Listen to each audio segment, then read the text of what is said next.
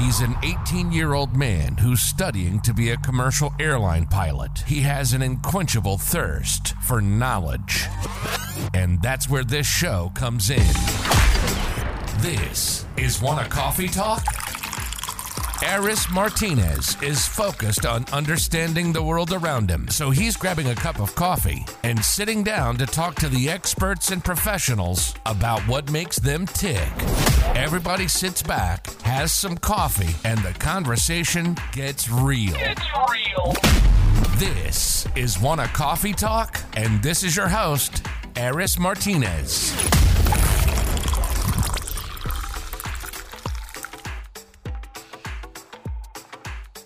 He was educated at the University of Manchester Institute of Science and Technology, where he was awarded a PhD in 1991. He is now head of department and professor of the computer science in the Department of Computer Science at the University of Oxford and a senior researcher at Hertford College. Before this, he was a professor of computer science at the University of Liverpool for 12 years. I could go on and on with his biography. He has been chair for the 19th European Conference on Artificial Intelligence, held in Lisbon, and last year he was awarded the Lovelace Medal from the British Computer Society, and in 2006 he was also awarded the ACM Autonomous Agents Research Award. Welcome to the show, Michael Wooldridge. It's a great pleasure to join you this afternoon. It's a great pleasure too. So, Mike, why don't we start with the basics? What do you mean by multi-agent system? So, the simplest way of saying that is it's about connecting artificial intelligence systems together. So one of the big lessons of computing, since computing first started in the late 1940s, early 1950s, is that at the time, computers were very large and very isolated beasts. They didn't talk to other computers. But by the beginning of the 1970s, it was beginning to be recognized that actually the real power of computing came from being able to connect computers together, computer networks. And it was only in the 1990s that really took off. The internet, right, became a standard thing. And it's been completely transformative. I mean, it's more than multiplied the power of individual computers. What we can do now with computers, the applications that we have and so on, the World Wide Web being the most obvious example, but social media, all of that stuff is only possible because we can connect computers together. And that became apparent. The power of that began to be apparent in the 1970s through to the 1990s. It's been completely transformative.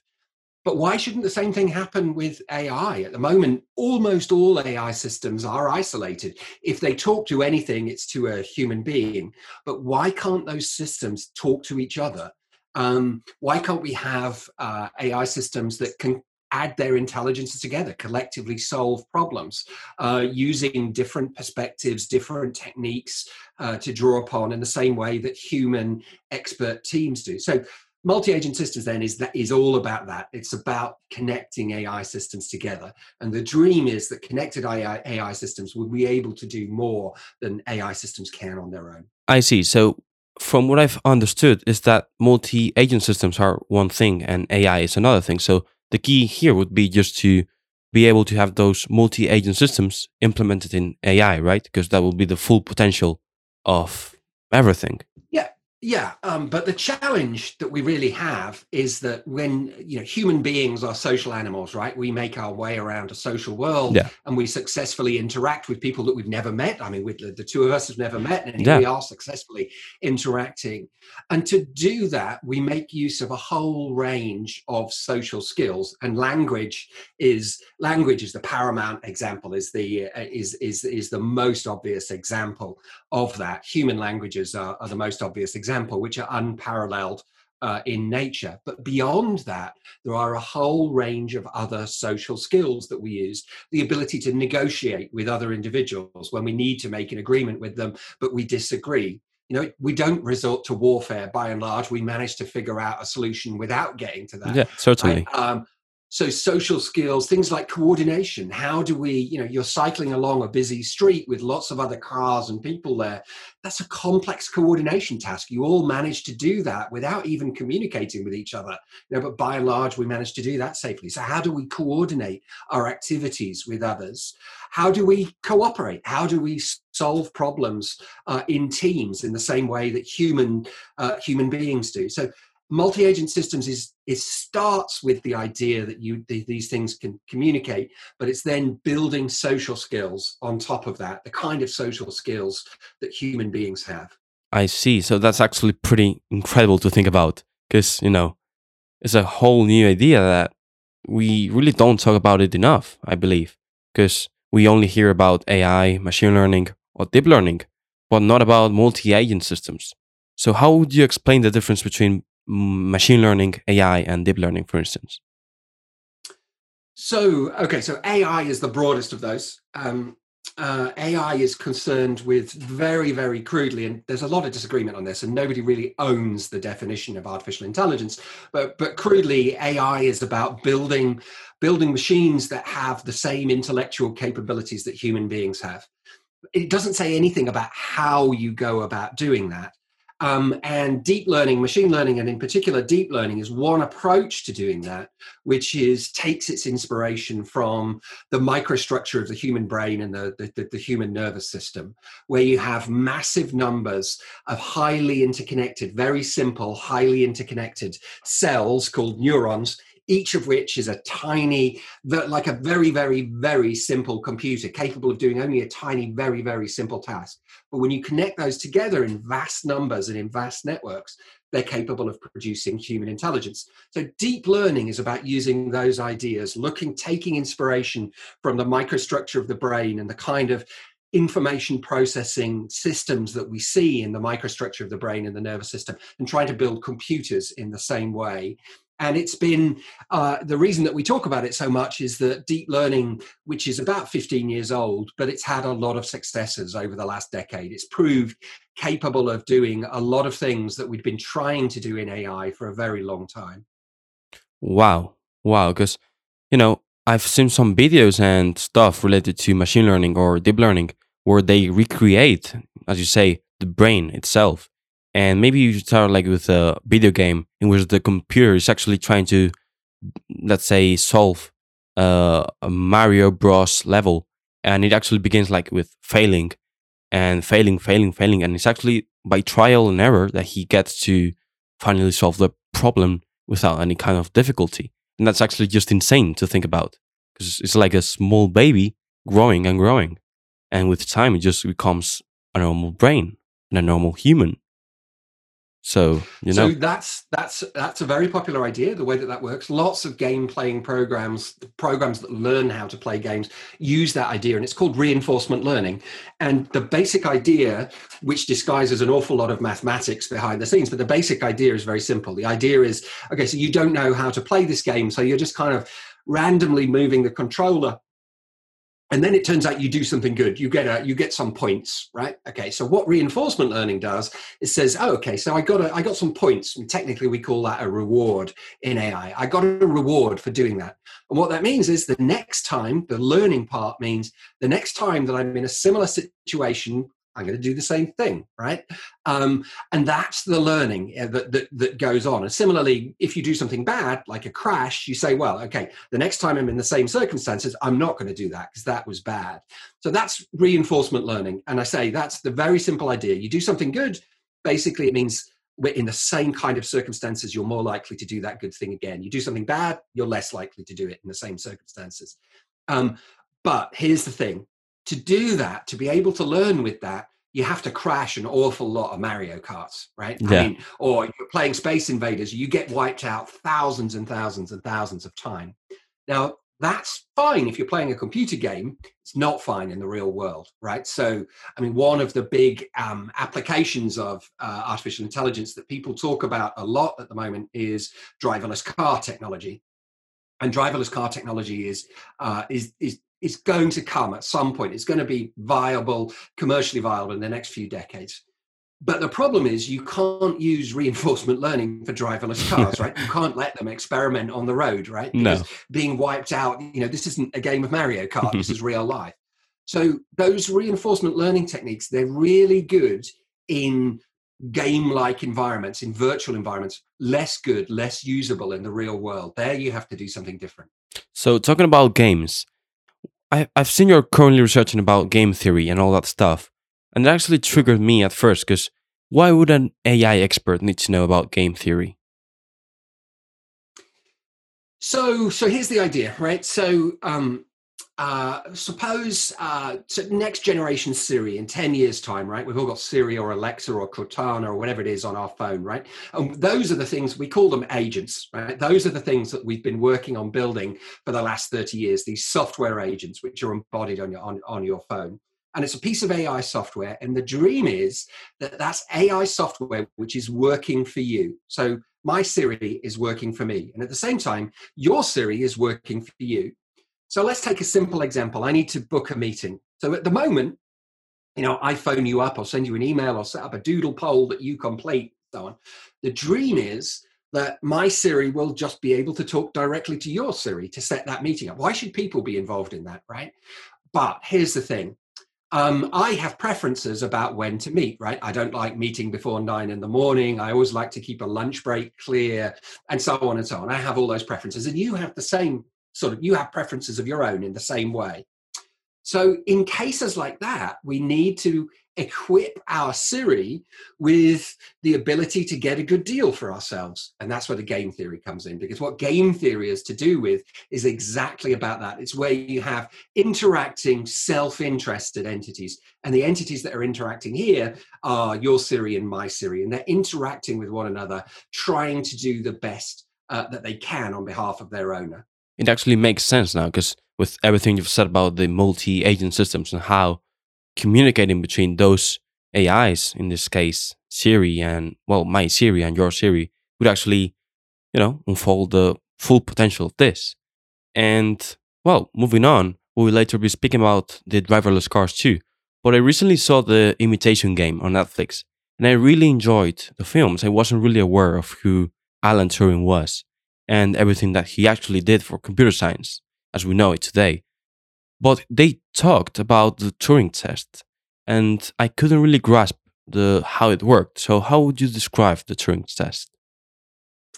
So Turing was writing in, I think, 1950, and at that time computers were a very new thing. They'd been around just for a couple of years, since the end of the Second World War.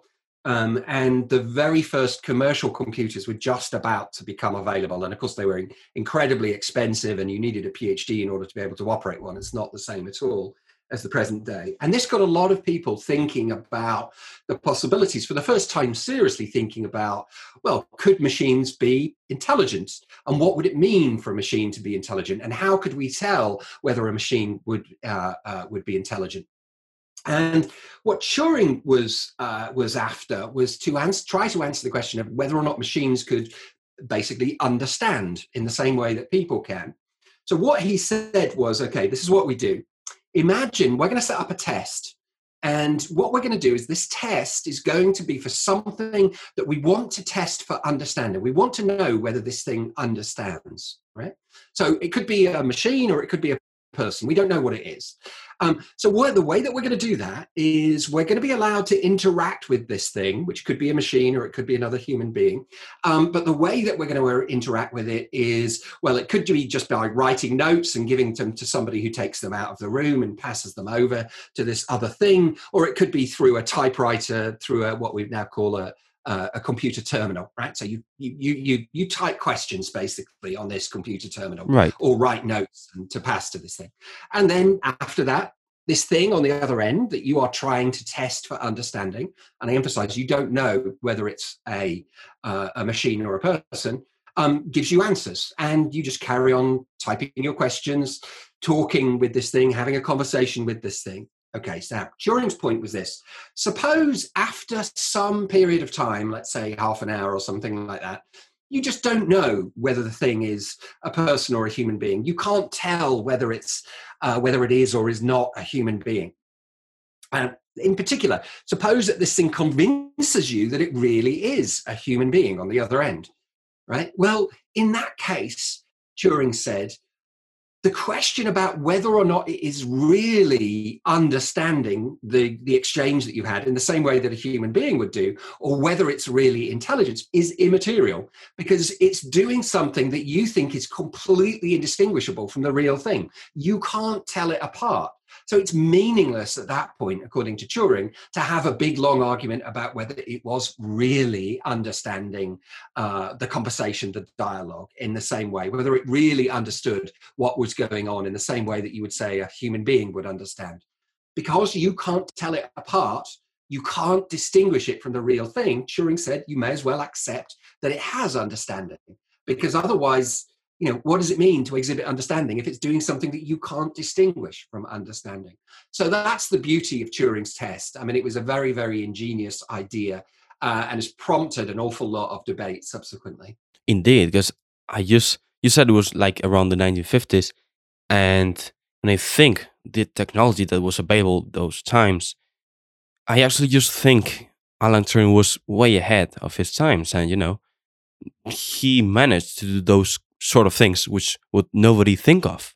That's insane. Yeah, absolutely. So he had, I mean, Turing was a visionary in so many ways. It's quite hard to believe these days that he did so much. I mean, essentially, while he was a PhD student, he was working on a really difficult mathematical problem. A mathematical problem that had been posed in the 1920s, and he solved it. And it was one of the most famous mathematical problems of the 20th century. And he solved it as a PhD student in the space of about 18 months, which is really astonishing. Wow. But the interesting thing was, as a side effect of solving that problem, he had to come up with machines that could do things, machines that could follow instructions. So he came up with this model, and we call them Turing machines. But the truth is, Turing machines are basically computers. So just purely as a side effect of what he was working on, solving this huge mathematical problem, which just in its own right would have made him sort of, famous, immortal in mathematical terms, he invented computers. And 10 years later, people were building them, right? He invented them in the mid-1930s. 10 years later, they were being built. They were being built in the United Kingdom. They were being built in Germany. They were being built in the United States. 15 years later, you could buy one. And then he went on from that to more or less invent artificial intelligence. So it's an astonishing range of things. And that's not even to talk about what he did in the war to do with the code breaking work, which was in its own right was remarkable stuff. So yeah, he was individual, and it's one of the great scientific tragedies of the 20th century that he died. He died so young. I mean, he was only in his early 40s when he died. And to think what he might have done if he'd had a full lifespan is really tragic. Definitely. I mean, as you said, he's done awesome things, and as seen on the film, I just recommend everyone to see The Imitation Game on Netflix if you haven't already done so. Because with the code breaking thing and Enigma and all those sort of things were just incredible for me. But moving on, also some people we've said that AI was like, well, not AI, but machine learning itself was like some sort of brain, and they assume that AI is going to be capable of thinking like human brain.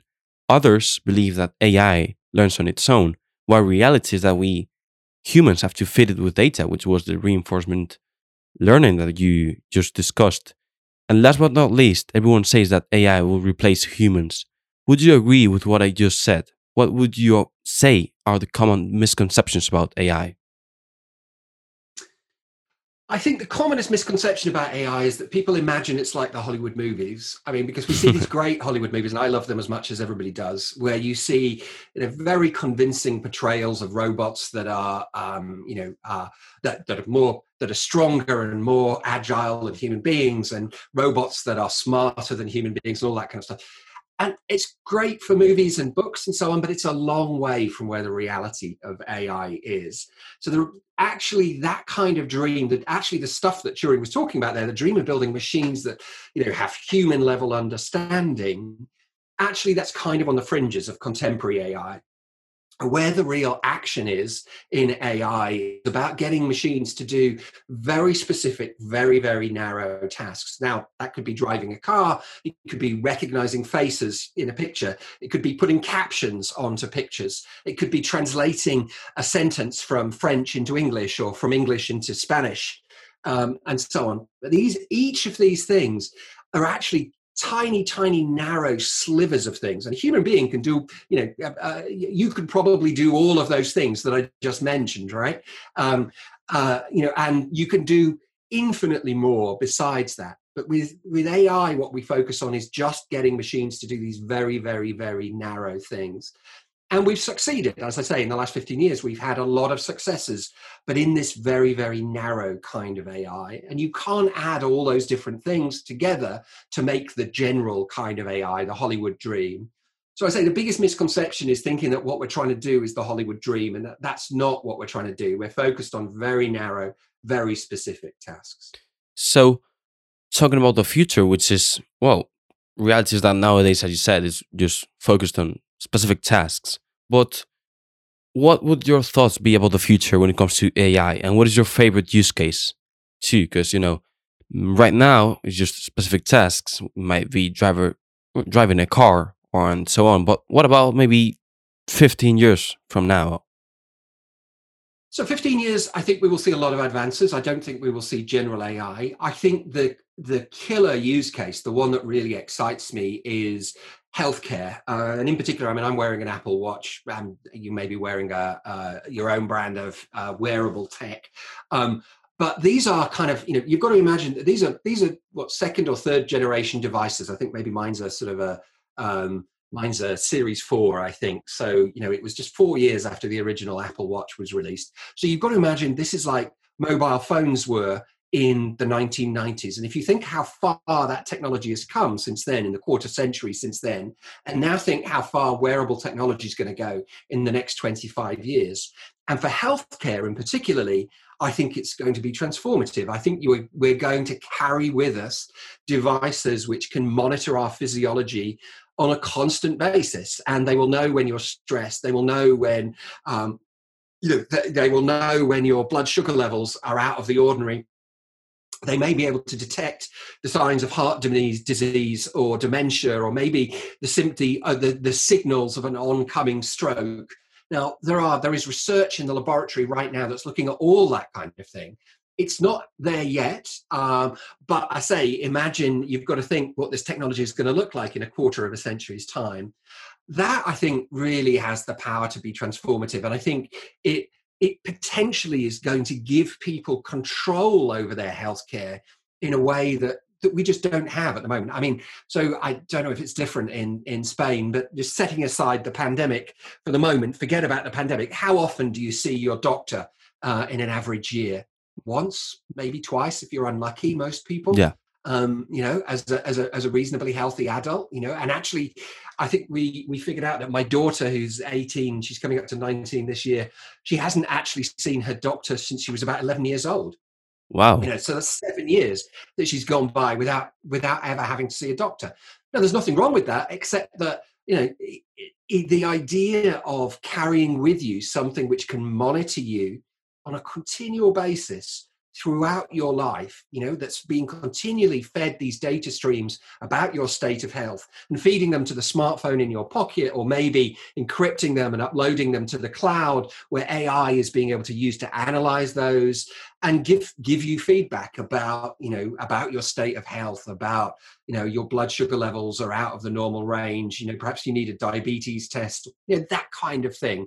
Now, I emphasize the technology is not there yet, but all of that kind of thing is being studied in the laboratories. So that, I think, is really exciting. It's healthcare which has really transformative potential. Yeah, and as you say, it's just small steps that we're going towards that, let's say, idea that you just said. Because with the Apple Watch, you can now see your different statistics about your heart.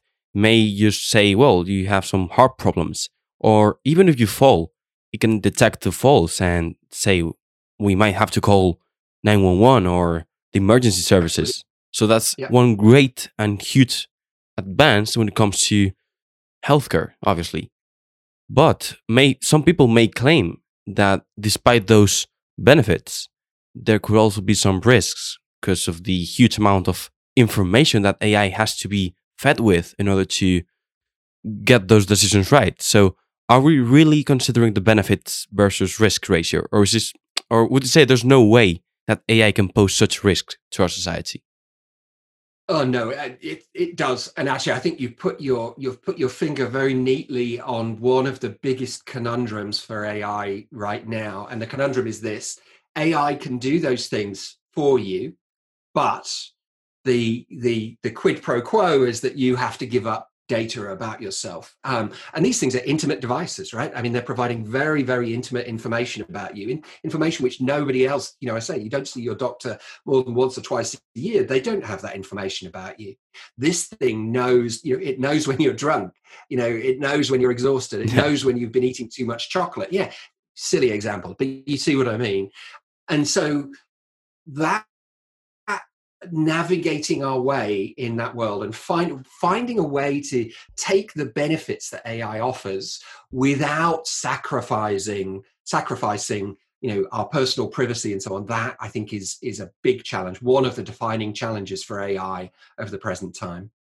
Yeah, because you said, it's just at the end of the day, it's up to the individual if he's willing to share all that data or not. So maybe we might find some hurdles and obstacles in that path. There absolutely will be hurdles and obstacles, and the difficulty is empowering people to understand what is being shared about them and how they can manage that, and the consequences of sharing that, what it would actually mean. I mean, you don't have to think very hard to see very scary scenarios to do with getting insurance, for example. So there are already cases in the United States, possibly elsewhere, where insurance companies are saying, well, we'll give you life insurance, but you have to let us monitor you with an Apple Watch, and you have to deliver, certain targets each month in terms of exercise and so on. Now that might be harmless in itself for now, but where that leads, is a bit scary. I mean, it leads potentially, to a position where that technology can easily be abused, and it can be abused by insurance companies refusing to provide cover for people that either don't want to disclose that data about themselves or prove to be, susceptible to particular conditions like diabetes or whatever. So there are many scary possible trajectories for that. And I say finding our way through that, getting the benefits of the AI without suffering the many possible disadvantages, that's going to be a challenge for us. It is. And, today's world is one which is certainly polarized when it comes to every single topic. And it's just every single one. So everyone has its own opinion, and maybe social media is helping to get this polarization in a way. And as everyone can share in a tweet or something his own thoughts, and maybe even with fake news, with fake information, which can lead to more mistrust with regards to AI, and that may, in a way hurt AI itself. And well, fake news, I think, is another area. So the technology exists now that can generate very plausible fake news stories, one paragraph stories that just look completely convincing. And it turns out people are gullible, right? You and I are gullible. We're not used to dealing with a world where there is more misinformation than information. By and large, we tend to be quite trusting and take things at face value. So I am concerned about what would happen to Twitter if it is, if there are 10 times more fake news bots than there are actual people, and that presumably Twitter will try to prevent that. I hope they will. But, how would you navigate a world of social media where there is just much more misinformation than truth? That I think is challenging. But even beyond that is the possibility for AI to develop essentially alternative realities for people. So imagine, again, in 20 years' time, you're wearing an equivalent of Google Glass, which is a pair of glasses which have built-in projectors inside. So they project onto a tiny screen in front of your eyes data about what you're seeing. So there are some very harmless ways of using that technology. So I'm not very good at recognizing people. It's always constantly embarrassing for me. So technology that would recognize somebody and just remind me discreetly who that was would save me an awful lot of social embarrassment. But actually, what happens if that technology is just presenting you with a fake picture of reality, stuff which is not actually there? And what does that mean for society then? I mean, it means that we simply can't trust what we're seeing anymore. They no longer have the idea of a trusted witness, because everybody is viewing the world in a different way. And it's the AI there is the AI that's used to generate that alternative reality. Now the technology is possible. It's not there yet. I mean, it's decades away probably, but it is possible. I think that is not in the realm of science fiction. That is something which I think is feasible. And so, we've got to deal with that. We've got to look at how we manage that and what's acceptable and what isn't acceptable. You've got multiple points here, Michael, because it's true. And we've seen it in both sides, even because there's one side with AI generating fake news or maybe deep fakes with videos of someone else saying something that he never said, or maybe creating alternative pictures of reality. But we also have the other side of AI maybe trying to block those videos from, let's say, spreading in social media with algorithms and so on. So it's actually a war between AI and also people behind it in a way. But it's certainly scary. And, hopefully we'll get to a good point in the next years without the need of having to limit the potential that AI really has. Yeah, for the moment, I have to say that AI attempts to spot fake news, particularly fake news that's generated by people. People can outfox AI at the moment, just make it very difficult to spot subtle fake news messages. And so there is, you're right, there is a battle for AI fake news detectors to get ahead of AI fake news generators. But at the moment, we aren't winning that battle, and there's a lot more work that needs to be done to get us there. Yeah, well, fingers crossed that everything just goes fine in the next years. But there's someone I would like to talk about, and this person is Elon Musk. He has repeatedly stated that DeepMind is his top concern when it comes to AI. What's your take on Elon Musk's approach with everything that he's been doing with SpaceX and Tesla? Is he the man of the future? I think he is. I mean, the things he's done, I think where he first made his fortune was with PayPal, which was visionary and transformative. And, there were lots of other alternative systems out there to PayPal, but PayPal worked because it was just the best of them. And that was visionary stuff. And I think what he's doing with Tesla and SpaceX is similarly visionary. Almost by sheer force of sort of will, he's making these things work. Now, on paper anyway, the world's richest man. Two completely transformative technologies, the way that they're approaching the space industry and the way that they're approaching the electric car industry. But for all that, I do not think that Elon is tremendously well informed about AI right now. I mean, and just to pick, with the very greatest respect to somebody that's achieved a great deal more in his life than I have, I don't think he's tremendously well informed about AI. And I'll give you a specific example. So the automated driving facility that comes in Tesla's cars, which is called Autopilot, it's hugely impressive technology, and I've no doubt that when the history books are written, ultimately it will prove to have saved lives, potentially on quite a dramatic scale. And so it's hugely impressive technology. but Elon continually overstates it. I mean, there's a scale for driverless car technology, which is at level 5 in this driverless car scale. It means you've got cars with no steering wheels, right? No steering wheels, and the passengers in the front are looking at the passengers in the back. That's the way that the seats are facing. So human beings never intervene in level 5 technology. Down to the bottom level, where there's no automation of decision making whatsoever in the car. Everything that happens because the human driver makes it happen. And what's happening is we're gradually creeping up that scale. But Tesla's autopilot at the moment is around about level 2. The problem is Elon talks about it as if it's level 4.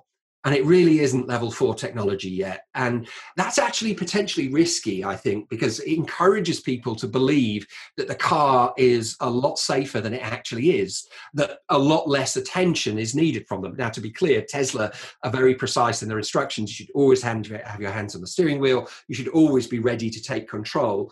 But, bigging up that technology and making out that, where the level 5 technology is imminent, which Elon has said, I think he said he expected in 2020, by the end of 2020, there was going to be 500,000 robo-taxis on the streets, Tesla cars that were just turning themselves into automated taxi driving services. It didn't happen, and it was never going to happen. So these sort of wild statements, I think, are a bit unfortunate, and I do wish he didn't make them. And I say this is somebody who's achieved hugely more in their life than I have, and I have nothing but respect for those accomplishments. But I wouldn't pay too much credence to the pronouncements about AI.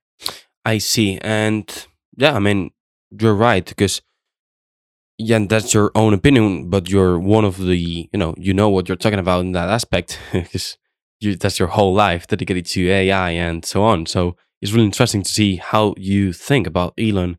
And I agree with what you said, but I just try to question myself about how is it possible, or maybe what separates the current level of, let's say, level 2 of driverless cars that Tesla has with what Elon claims to have in like level 4. So what's the main difference between those levels? So the main thing is this: it's feasible right now to have driverless car technology which will deal with routine driving in fairly predictable circumstances. So the busiest, the fastest roads in the United Kingdom, motorways. These 3-lane roads where everybody's driving between 60 and 70 miles an hour typically. And in those kinds of circumstances, where there are no sudden turns on these motorways, there are no sort of unexpected, you're not going to suddenly find a flock of sheep crossing the road. You're not going to find children playing. There's very little that's unexpected. Driving in those kinds of circumstances, automated driving in those kinds of circumstances, predictable circumstances, I think it appears to be pretty much in the bag. The technology is there. Where the technology is limited is dealing with completely unexpected circumstances. So where suddenly a child runs out in the road, or where just something which, you could have taken 1,000 hours of driving lessons and you would never have seen before, right? A human being, when they encounter that, they've got their experience in the world to call upon. Driverless car technology doesn't. There are other limits to this technology as well. So the technology, the really tough stuff in driverless car technology is understanding what's around you, where you are and what's around you in your environment. That's the biggest challenge in driverless car technology. And that is where deep learning, the technology that I talked about earlier on, that's where that's proven to be very, very successful. But that technology is brittle. And it turns out that, for example, with road signs, which car needs to be able to interpret a road sign, a speed limit or, some obstacle up ahead, maybe a temporary obstacle. That's something that which is just not usually there, but which is there sort of temporarily overnight or something like that. The car needs to be able to interpret those signs. And it turns out that you can just make tiny little changes to the signs, which means that the technology can't make any sense of it at all. Just tiny changes that a human being may not even notice, but which completely throw the car, the driverless car technology, and it doesn't know what it's encountering anymore. how are we to deal with, with those kinds of situations? Are we comfortable putting cars on the road that have those kinds of limitations? And for the moment, I think the answer is no. So the technology has still got a way to go before it gets to the level of being able to jump in a car and say, drive me to Barcelona or whatever. The technology still got a way to go. And in a nutshell, it's dealing with the unexpected, encountering the unexpected, interpreting the unexpected. As human beings, we can call upon our experience in the world to be able to do that. But driverless cars don't have that benefit. Definitely. And, just as you said, the different and the slightest variations with anything can really pose a difference with how machine interpreted everything, and that's how it is. But we have to also to remember that it's not only driverless cars or the driving industry. We also have like the space and the airplane industry with their own versions of AI. And that actually seems like even easier to think about because there are no such variations in which a car may deal with. And because, it's difficult. But with SpaceX, for instance, used to think that a single rocket is like landing in its own without any pilot. That's just completely insane. And it's making space travel reusable. And that's thanks to AI. And it's like, hell, that's just amazing, right? Yeah, I don't know. I've got to tell you the truth. So I've seen those videos as well, and they're astonishing, particularly when they basically land in formation. The boosters, the two of them land next to each other.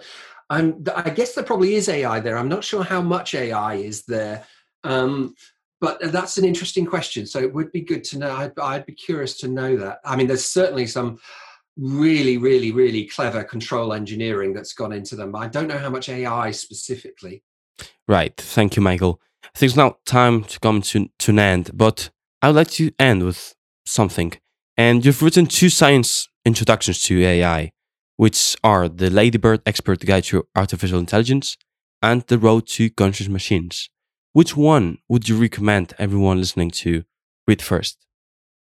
Okay. So they're two books with similar goals that cover similar territory, but they're very different styles of books. So the Ladybird book this was a very famous series in the United Kingdom, and they're very short books. They're physically quite small books. I should have brought one up with me, but I didn't think to. But they're very unchallenging. So if you find science threatening in any way, that's the one to start with, the Ladybird Expert Guide, because it's very unthreatening. And that's the whole point of the book, that it's presenting deep scientific ideas, hopefully in a very unthreatening, non-challenging way. But if you enjoy that and you find it interesting, or if you just like, a deeper, longer read, but more about a lot more about the history and the characters and the detail, then The Road to Conscious Machines. Despite the title, Conscious Machines plays a relatively small part of the book. It's really the story of AI, how we got to where we are with AI, and where this technology is likely to be going. So they're books with a similar goal, similar purpose. But I say, if you want an unthreatening introduction to AI, then the Ladybird Expert Guide to AI. If you want a longer read and you're prepared to spend a few more hours, then The Road to Conscious Machines is the one for you. They actually both sound great, Michael. I'll be leaving both links into the show notes for anyone that might be interested. Just check them out and buy them if you wish. I'm sure you'll enjoy. I personally would go with the Ladybird Expert Guide to Artificial Intelligence too, because I actually don't have a really good level of knowledge with all this computer science stuff. So I just feel like a good introduction would be helpful. So thank you, Michael. Is there anything you'd like to say, promote, or whatever? No. All my best to your listeners. Hope they're staying safe in these difficult times. But if you do get one of my books, I hope you'll learn from it, and I hope you'll enjoy it. Thank you. Thank you, Michael. It's been a great pleasure for me having you on my show. And as always, folks, thanks for tuning in. Hope you've enjoyed. This is your host, Aris Martinez, switching off.